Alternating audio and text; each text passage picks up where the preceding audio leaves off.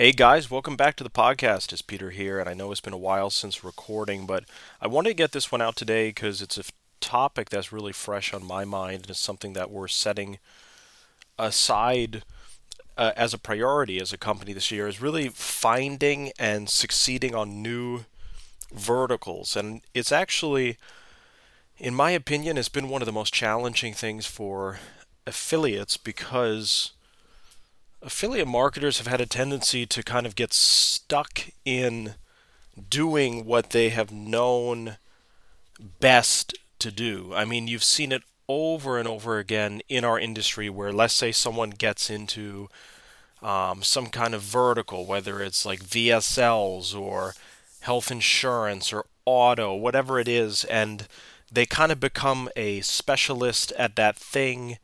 But then the issue that I've seen over and over again is that they've not a lot of affiliates have not then been able to expand out of the one or two things they've been doing. They've kind of become like this one hit kind of wonder thing, and then you run into them at a trade show, 6 years later, and they're kind of still doing the same thing, the same vertical. And the problem with this is that it's not very growth oriented, and in fact, there's a tremendous amount of risk involved in doing this because if the one thing ends up not working anymore or working like it should, it could really have an impact to the business as opposed to the opposite model where let's say you're promoting at least five or six things very well. Let's say that one of those things stops working, you're not going to have as much of an impact on your actual business as if you only had one or two things working and the one thing fell out from under you. So, in this podcast, I'm going to teach a little bit on just how to actually succeed at a new vertical as an affiliate. And what I've realized is, first of all, it's been a lot more easier said than done. It's been a challenge sometimes, and it might require a lot of effort, and it might also require you getting outside of your comfort zone. I was listening to a different YouTube earlier this day, and the guy basically said on YouTube that some of the best choices and some of the right choices are also some of the most difficult ones. I mean, when has the choice ever been that easy? Especially to succeed, for example, right? It's like a lot of people want to succeed, but then a lot of people don't want to do the work that is actually required in order to succeed. They don't want to, spend the extra 1 or 2 hours a day working. They don't want to give up, television or video games. They don't want to sacrifice, like an hour in the morning to just do whatever is necessary. And what you got to realize is that in order for you to get to the next level that you want to get to financially, there's a very high probability that you might have to make some kind of sacrifice somewhere.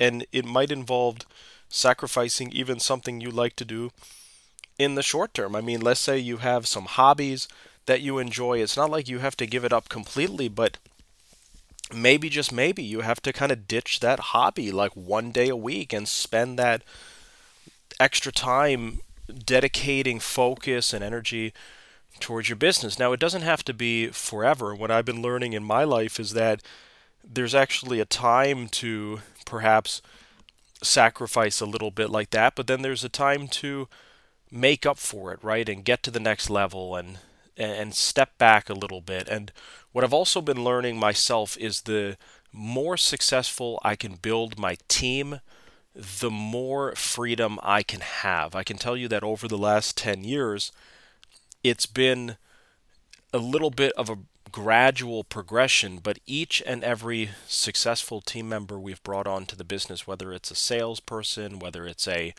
um, account executive, a client success person, a media buyer, an accounting person, every time we've added someone to the business that's done something productive, that's made the business run smoother, it's usually in every single instance made my life some degree easier.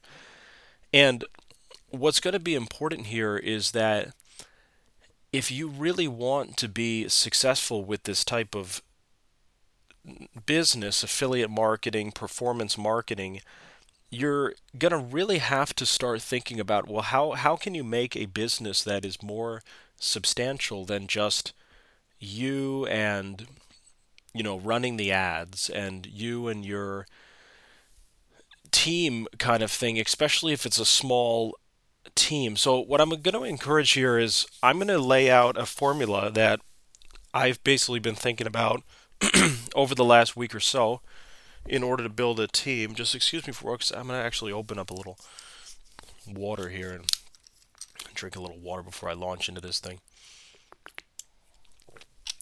So I've been laying out this formula over the last week or so, and this formula, in my opinion, is a very good formula for nailing these new verticals. Okay, so everyone knows that if you can succeed on new verticals, you would be crushing it. I mean, let's just think hypothetically. Okay, paint a picture of you have this media company, or you have a media buying team, or you are a media buyer, and let's just imagine that you're able to succeed in a big way. And when I say succeed in a big way, it's it depends on your like point of view. I mean, that's what I've realized as well over the years is that big is different than what big used to be.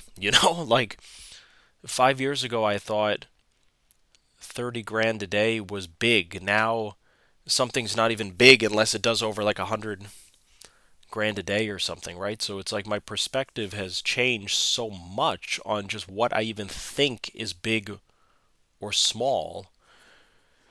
But in my opinion, I mean, here's where I'm at for my company. I feel like a big vertical and a big kind of campaigns are campaigns that could do over $100,000 per day.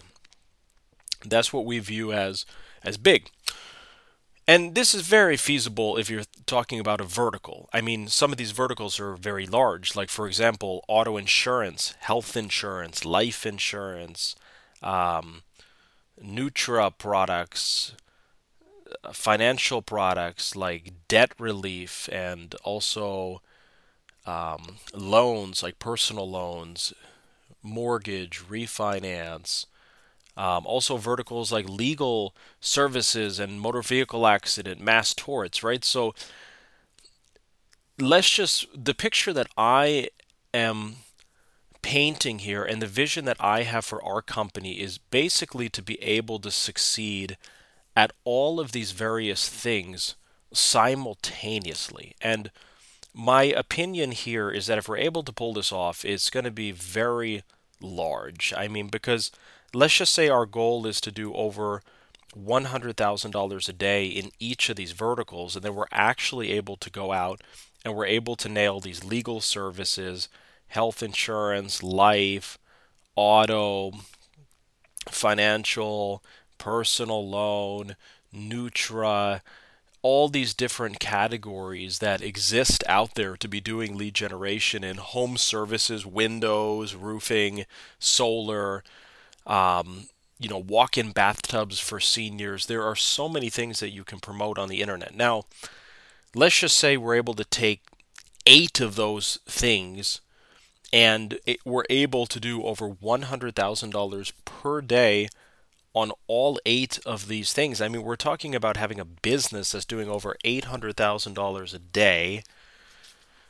You then annualize that by the amount of days that you could technically run the leads. Now, in lead generation, not everyone is buying leads every day. Sometimes it is a 5 day a week type of thing in certain industries. So let's just say that on average, we're able to do 300 days a year of lead generation. Okay, so if we take the goal here of doing over 800 grand a day spread across at least 8 verticals and multiply it by the 300 days um, example, like working days in a year, is essentially building a business that does over $240 million a year. And then you got to assume you're going to have at least a 20% net profit, I would hope, on that business. We try to strive for a pretty good margin in our company. We're not a big fan of just doing things really slim. So then that's over $48 million a year of profit, right? So let's say that's the vision and that's the goal for our company. It's like, how do we do that, right? How does anyone do that? How do you do it? So I this formula, I'm almost hesitant to even share the formula publicly because I feel like we don't want everyone going out there and copying everything we're doing. But to simplify it, the formula all starts with the success of the traffic, okay? Because I'm just going to use one vertical as an example, and I'll choose one that's a little bit more obscure, like roofing, just so we're not creating competition for ourselves. So let's just say you want to get into the roofing vertical. Let's just say you do have a vision for that vertical. You think the vision is maybe over 50 grand a day for that vertical. Why? Because okay, fine, it's maybe not as big as auto insurance and it's not as big as personal loans. Um, but there's potential there, right? So you have this vision. Everything has to start with a vision, by the way, too. What you're really listening to on this podcast is a partial vision of what I have for our company, getting more diversified, more verticals, getting all these verticals matured over 100 grand a day each, and then having them all work at the same time. It really does poise the capability to have a business that does over $250 million a year in revenue, right? So, how do we get there? It all starts with the success of the traffic. And that's what I've realized lately is that it doesn't really start with the selling in terms of business development or getting clients. It really has to start with the traffic. And granted, you do have to start with some clients, otherwise, you really have nothing to go off of or nothing to test with. But if we were to get into a new vertical like roofing, what would I do?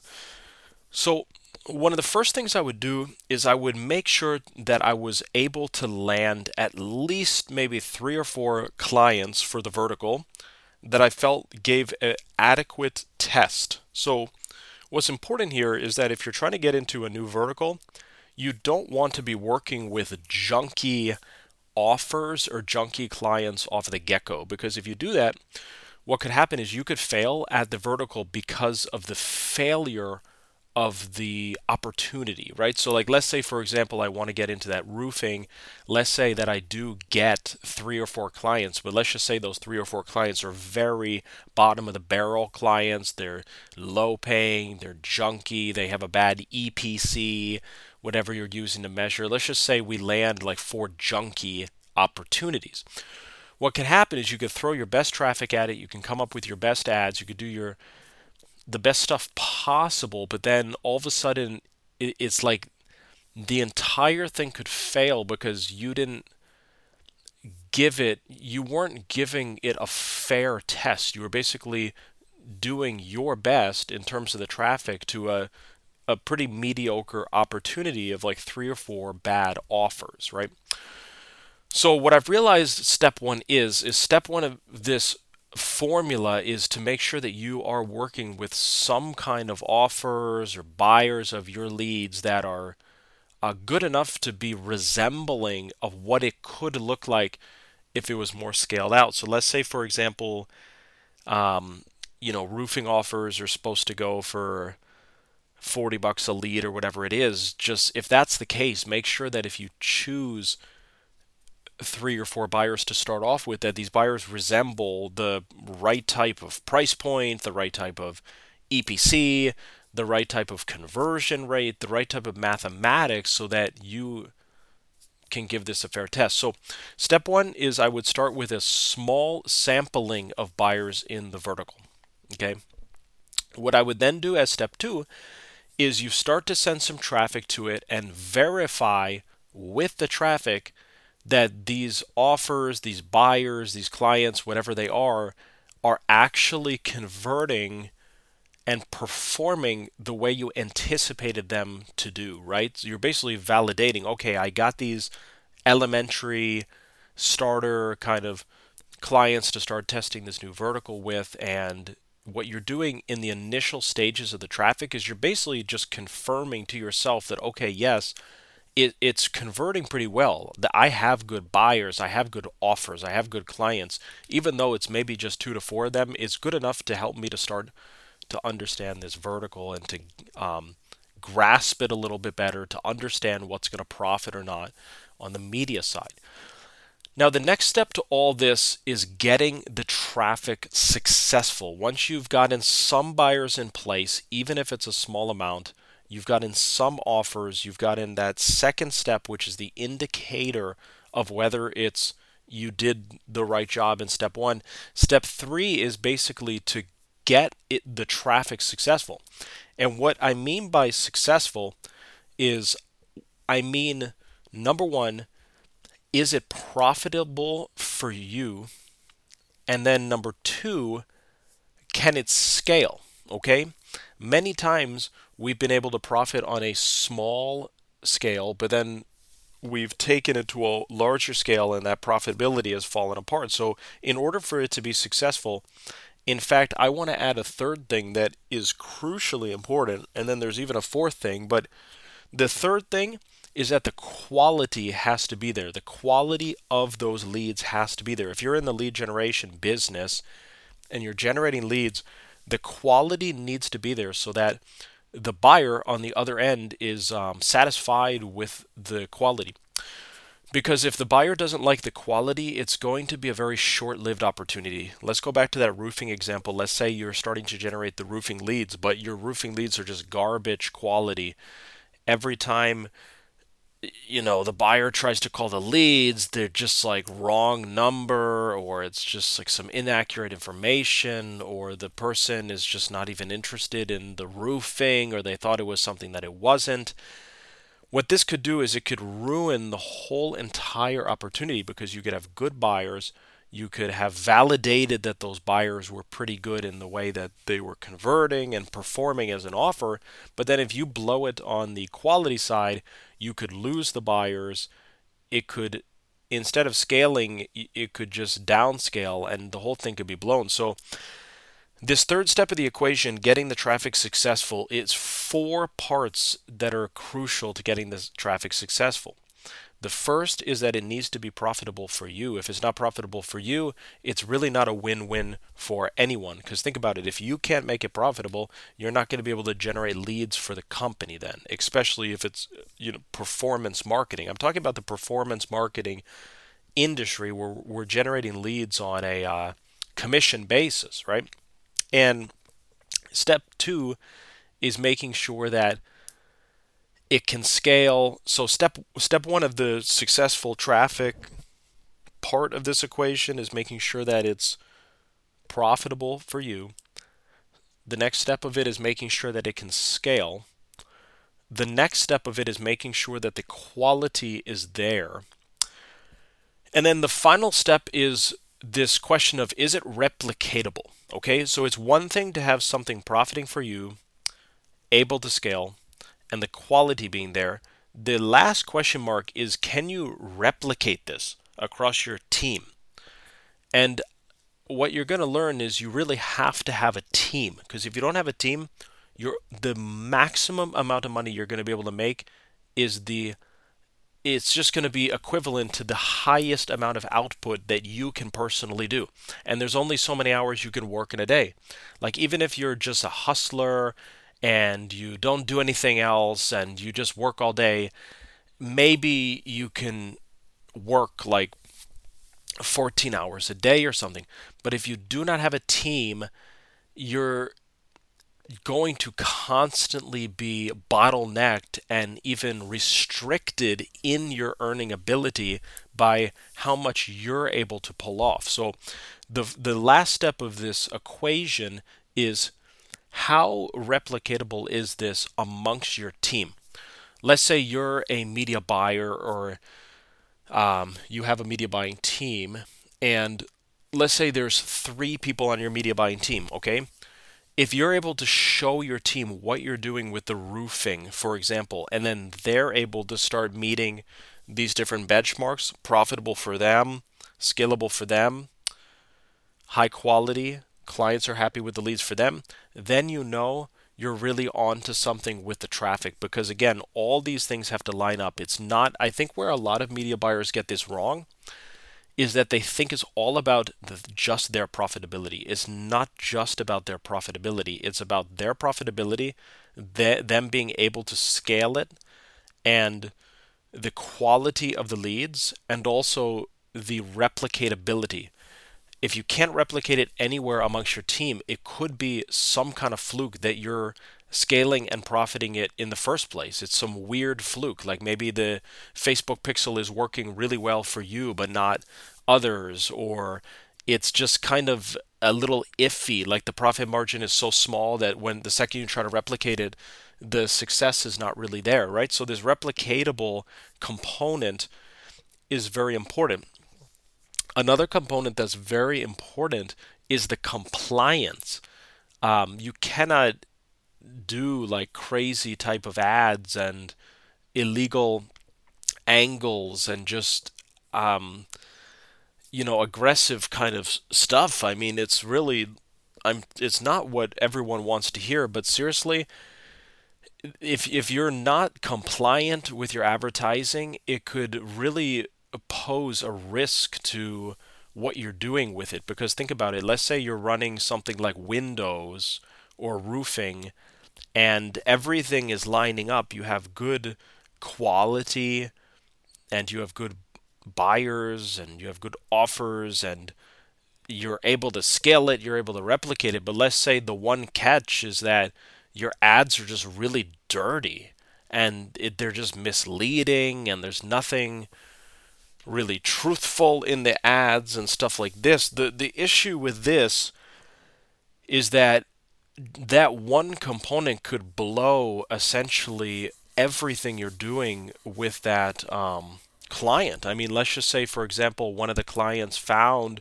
one of your ads, and your roofing ads are talking about how someone is going to get a free roof if they apply to some, phony program or something, like whatever it is, right?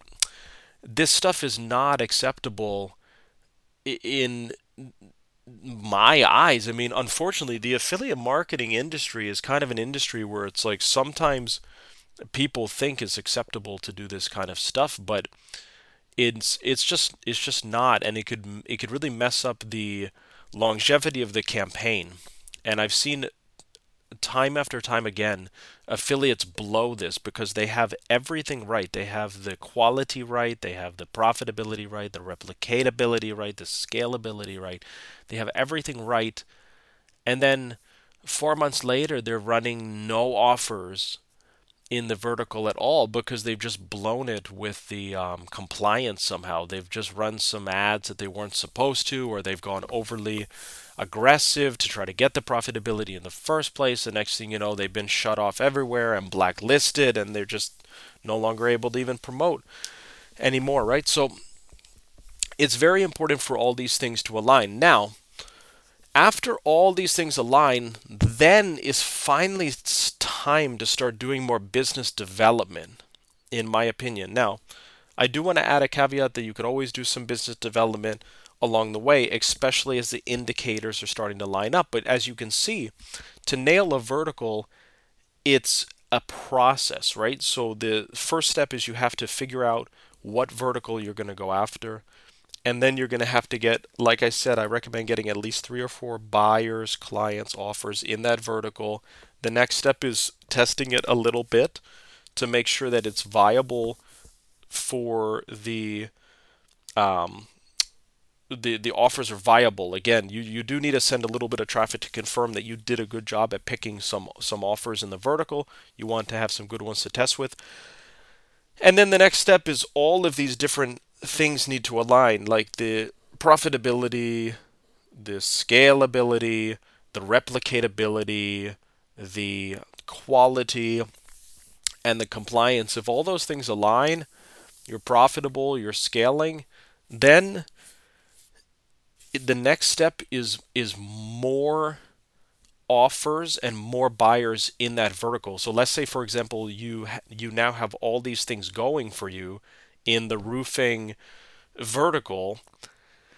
The next, if all those things are actually aligning, then the only thing holding you back from growing the vertical to the moon is more clients. So then the fun part can kick in of figuring out how you're going to get that next client, let's say. Um, you're going to have to figure out how to get that next offer, that next buyer. What is it going to be in terms of the business development side that takes it to the next level? I mean, maybe you're going to have to go to a roofing trade show, for example. There's all these kind of home services trade shows. Um, these days, like solar trade shows and roofing, where all the roofing companies will be there and display their products. And if you're able to go there, you now have a story. For example, you're able to say, hey, um, we've been generating these roofing leads and we have all of our ducks in a row. We have the compliance dialed in, we have our quality dialed in, we're able to scale it, it's working for us. The buyers love the leads. Would you like to participate in this program as well? You might even have a case study. You might say, roofing company, check this out. We have a case study because when we worked with XY, whatever roofing company, for every 100 leads we delivered, they were able to get 4 to 5 installations, whatever the good metrics are. And suddenly there's a story that can begin getting leveraged, right? And that story can build momentum on itself and so on and so forth. So the vision that we really have for our company is doing this kind of process, but then across a lot of mainstream verticals. Almost all of the mainstream verticals, if not all of them.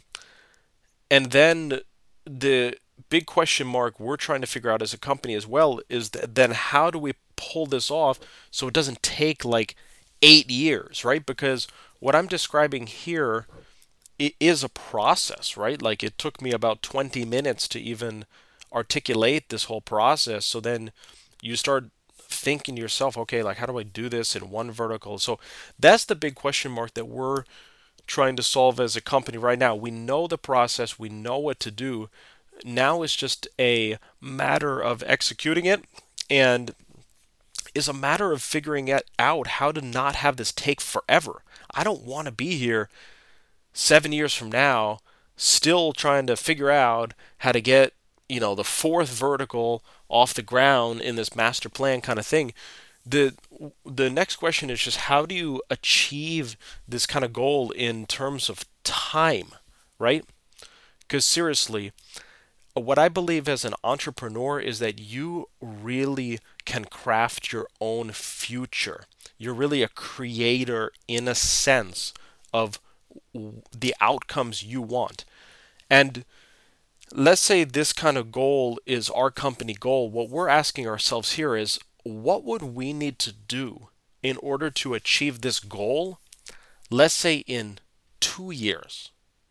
Let's say in 3 years, maybe at the most, right? Because this is such a serious, lofty type of vision that it would take most companies decades or never to achieve. I mean, let's just be honest. There's some companies that have been in our space for 20 years that have not remotely scratched the surface of like this type of goal, right? Like being in all these mainstream verticals, doing over 100 grand a day in all of them, having all those ducks align in all of them with the quality, the compliance, the scalability, the duplicatability of success internally, right? There's so many things that need to align, right? So that's the question, is just how do you speed it up? How do you have it not take like forever, right? Because if you set a goal like this maybe it's easy to say, oh, sure, we can be there in like 20 years or 10 years or something, right? But the challenge might become basically how do we do this in a fast period of time? How do we literally be 2 years from now in the position where we're like, wow, we nailed the 8 verticals, doing over 100 grand a day in each one of them, right? How do you do it? And obviously, it's going to take time. It's just a matter of how much time, right? And I really believe that how it is basically carried forth in terms of the planning is going to dictate essentially how much time it takes. Does it take 2 years? Is it taking 4 years? Is it like an 8 year thing, right? And I think where we can really leverage this plan too is by leveraging money and hiring as well. You can take the success of one thing and roll it into another thing. So let's say, for example, we get a new vertical going. I'm just going to use legal services as some random kind of example, right? Let's say we're able to really nail that over 100 grand a day. What we could do is then we can roll some of those profits and some of that success into the next type of vertical, right? Maybe what we do to kick off the next vertical is we hire some additional team members. Maybe we hire some additional media buyers. Maybe we hire some salespeople or part-time salespeople that specifically help to build out new verticals, right? And then all of a sudden is something that becomes a possibility to do it faster rather than slower. So guys, I hope that this gave good, inspiration and good insight. I mean, for me, I've always liked to set the bar very high and to try to set the vision high. I mean, the way I look at it is that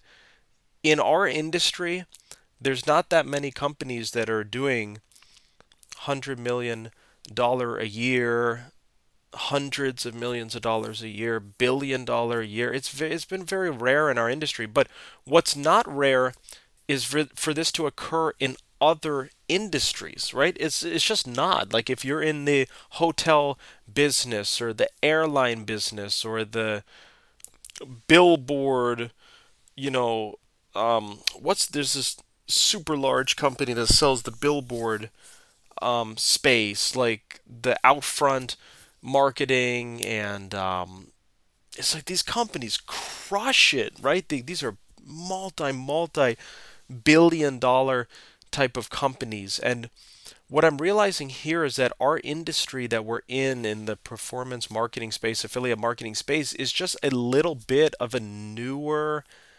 industry that's not as big and developed right now than some of these other industries. But that does not mean that we, aren't able to rise up and hit these kind of numbers like other industries can produce. I mean, like think about it. If there's no reason why digital advertising company, media buying company can't actually be producing like billions of dollars per year in sales. There's really no logic of why that can't happen because there's a lot of inventory on the internet. There's a lot of advertising space on Google and Facebook and Twitter and Instagram and TikTok and native and display. In fact, there's more real estate on the internet than there is physically offline. And think about how much money some of these companies do that sell,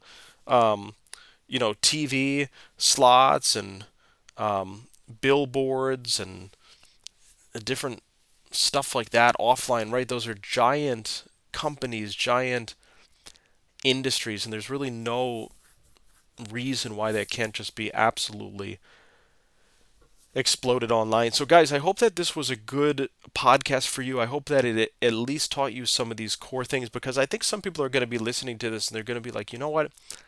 I wasn't really thinking about all of those components. I thought it was really just about being profitable on the offer. I didn't realize you really need that quality there, the compliance, the duplicatability, the scalability, the biz dev. There's all these different components, and they all work together.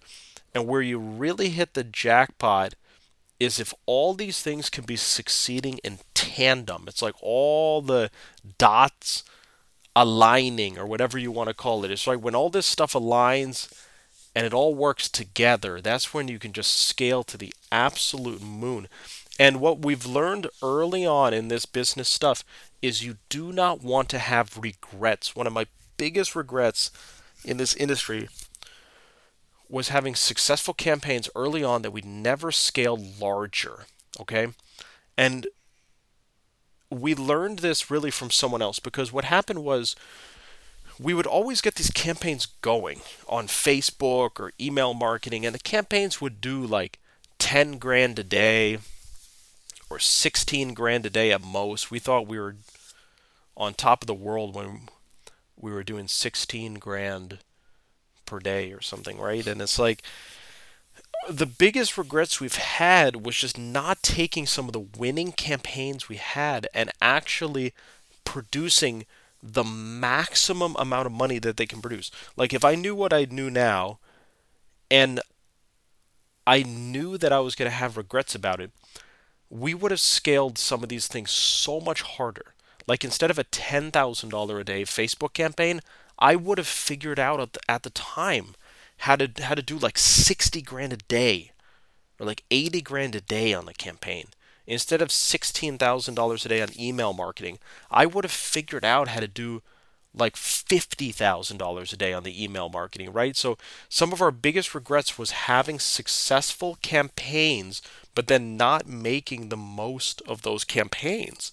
And the issue is that, something eventually those campaigns fell apart for some reason or another. Like the offers, no longer existed anymore, or the email marketing became harder. We actually used to crush it so much in email marketing, because first of all, it was a while ago. It was like 10 years ago when the email marketing was easier. You could just send an email and it would just show up in someone's primary inbox, whether it was Gmail or Yahoo.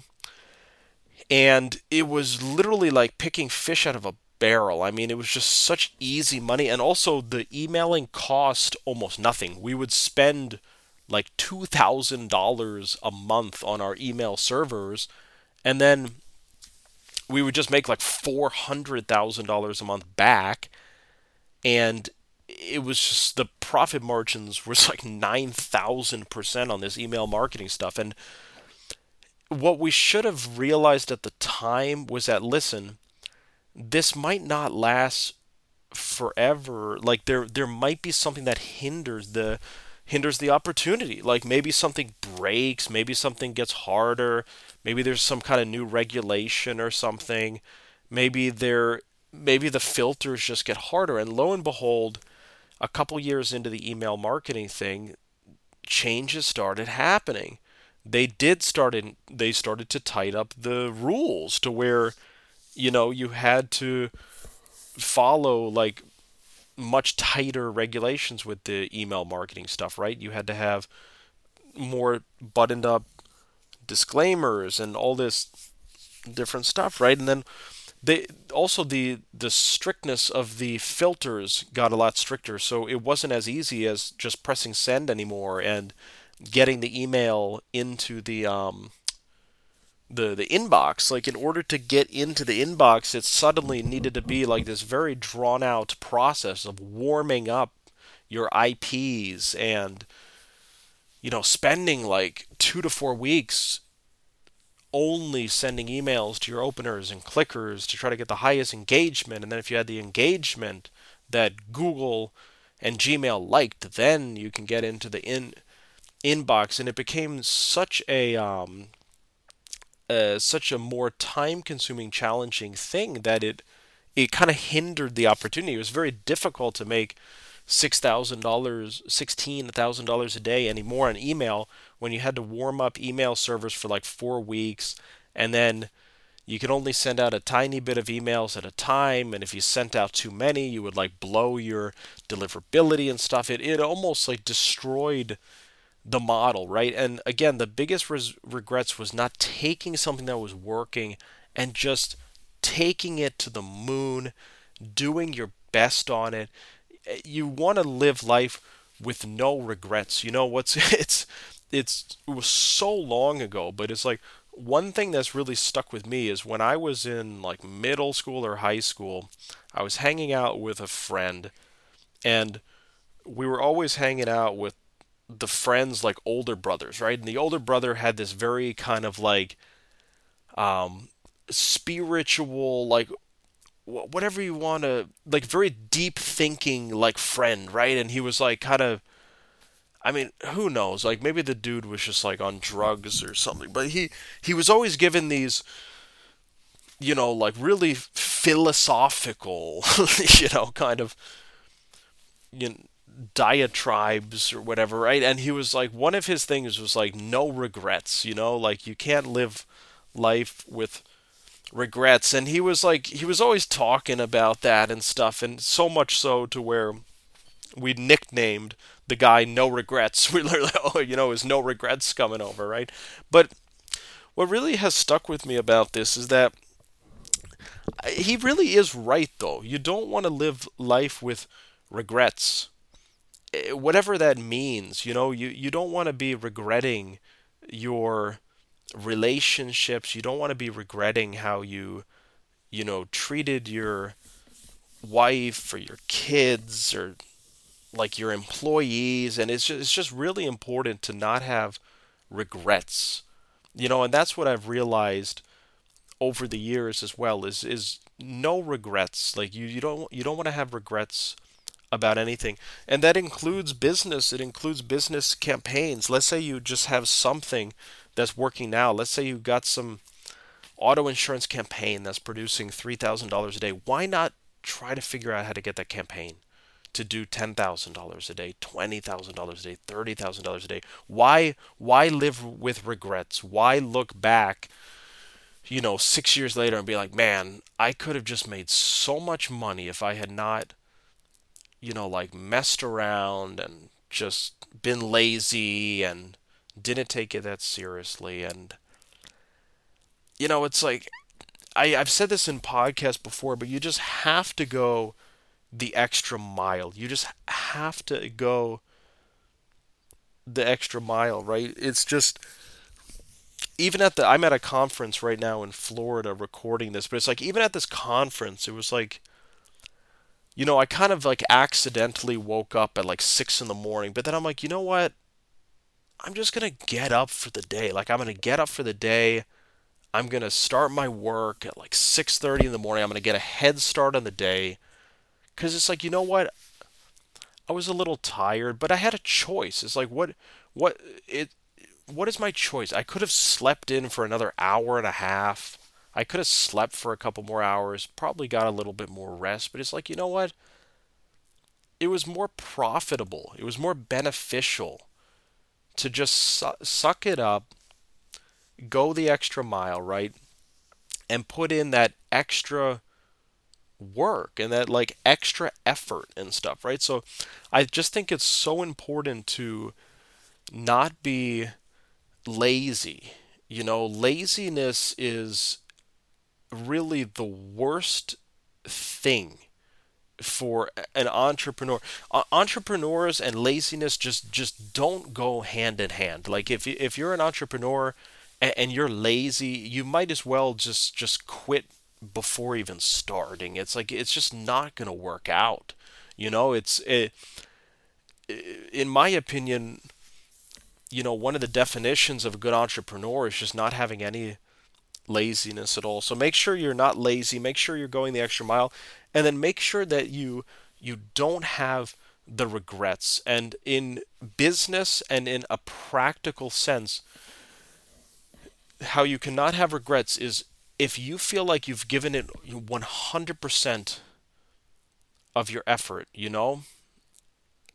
I'm sure you're even thinking right now, like you're probably like, man, he's right. Like I'm running, whatever it is. Let's say you're running some health insurance, some U65, some auto, some VSL, whatever you're doing, right? You're probably thinking to myself like, man, like he's kind of right. I'm not really scaling this to its full potential. I kind of been dabbling at these lower levels or these medium levels, and it's like, what do I need to do to kick this up a notch? Because I hate to break it to you, but the opportunity might not last forever. Offers, they haven't always lasted forever. Some of my best offers that I've ever ran, 7 years ago, they don't exist anymore. And if they do, they don't exist the way that they did at the time, right? So it's you gotta. What I recommend doing as well is putting on almost like a pretend mindset that what you're doing could collapse at any time. It's perhaps a very like stressful kind of mindset, but it does force you to be extremely productive. Because let's say you're running some kind of auto insurance offer, and in the back of your mind, you're just concerned that this thing could fall apart at any time or could not last forever. The biggest mistake you can make is thinking that the things will just last forever.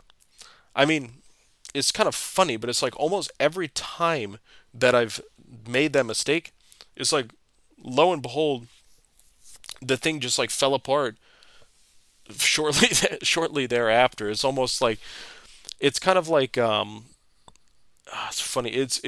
There's a great book that I recommend by Tillman Fertitta called "Shut Up and Listen." I really recommend this book. It was one of the most inspiring books for me, like ever, in the last 3 years. I recommend just getting a copy or the audiobook and listen to the book. But he calls it like the paddle, right? It's like he says in the book, it's like this paddle is always like there's always going to be a paddle possibly to slap your butt, right? And it's like that paddle could be, like a downturn in the economy, losing a customer. Like there's this paddle that you need to look out for.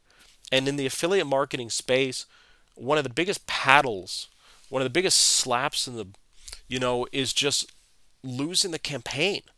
Let's say you're just running some really hot offer on ClickBank or something, and you can't get caught up in this mindset that the thing is going to just last forever, because you don't know if the offer is just going to disappear in 2 weeks or 2 months or 2 years. You have no idea how long it's going to last, right? And I recommend taking full potential of the opportunities, having no regrets. At least as long as you gave it 100% of your full shot, like every day, you're not going to have regrets, because at least you know that you gave it 100%. But if you know the whole time you were only giving it like 60%, 80% of your effort, it's like you might have regrets about that later down the line. So to summarize here, make sure you don't have any regrets. Scale these campaigns to the moon, and go ahead and rewind and listen to some of those sections too if you need a little bit of a refresher on just how to conceptually go about nailing these verticals and the steps and everything. So guys, we'll talk in a podcast in a little bit. I'm gonna have to be honest, I've been so busy in the business that it's been very hard to do a regular podcast. I mean, it's kind of funny, but at first I was kind of promising once a week and then once every 10 days. And it's like I haven't even done a podcast in like 4 weeks at this point. But guys, it's because we've been very busy in the business, but we are going to, the podcast is going to continue. It is going to live on. It might just be stretched out a little bit further in terms of the frequency and the time, just because I have to be honest, the podcast is a great way for us to give back to the community. It's a great way for us to, it helps our reputation, obviously, and it's just a great tool. It's a great thing for our industry, but it is also very, very lucrative, and also it's been time consuming just working our own business. So guys, we'll see you in the next podcast probably in a few weeks or so. enjoy and take action on these things. It's important that you take action, because if you just listen to this stuff and you don't do anything, you don't make any changes, that's not good. Take action, get to the next level, and we'll talk in a bit.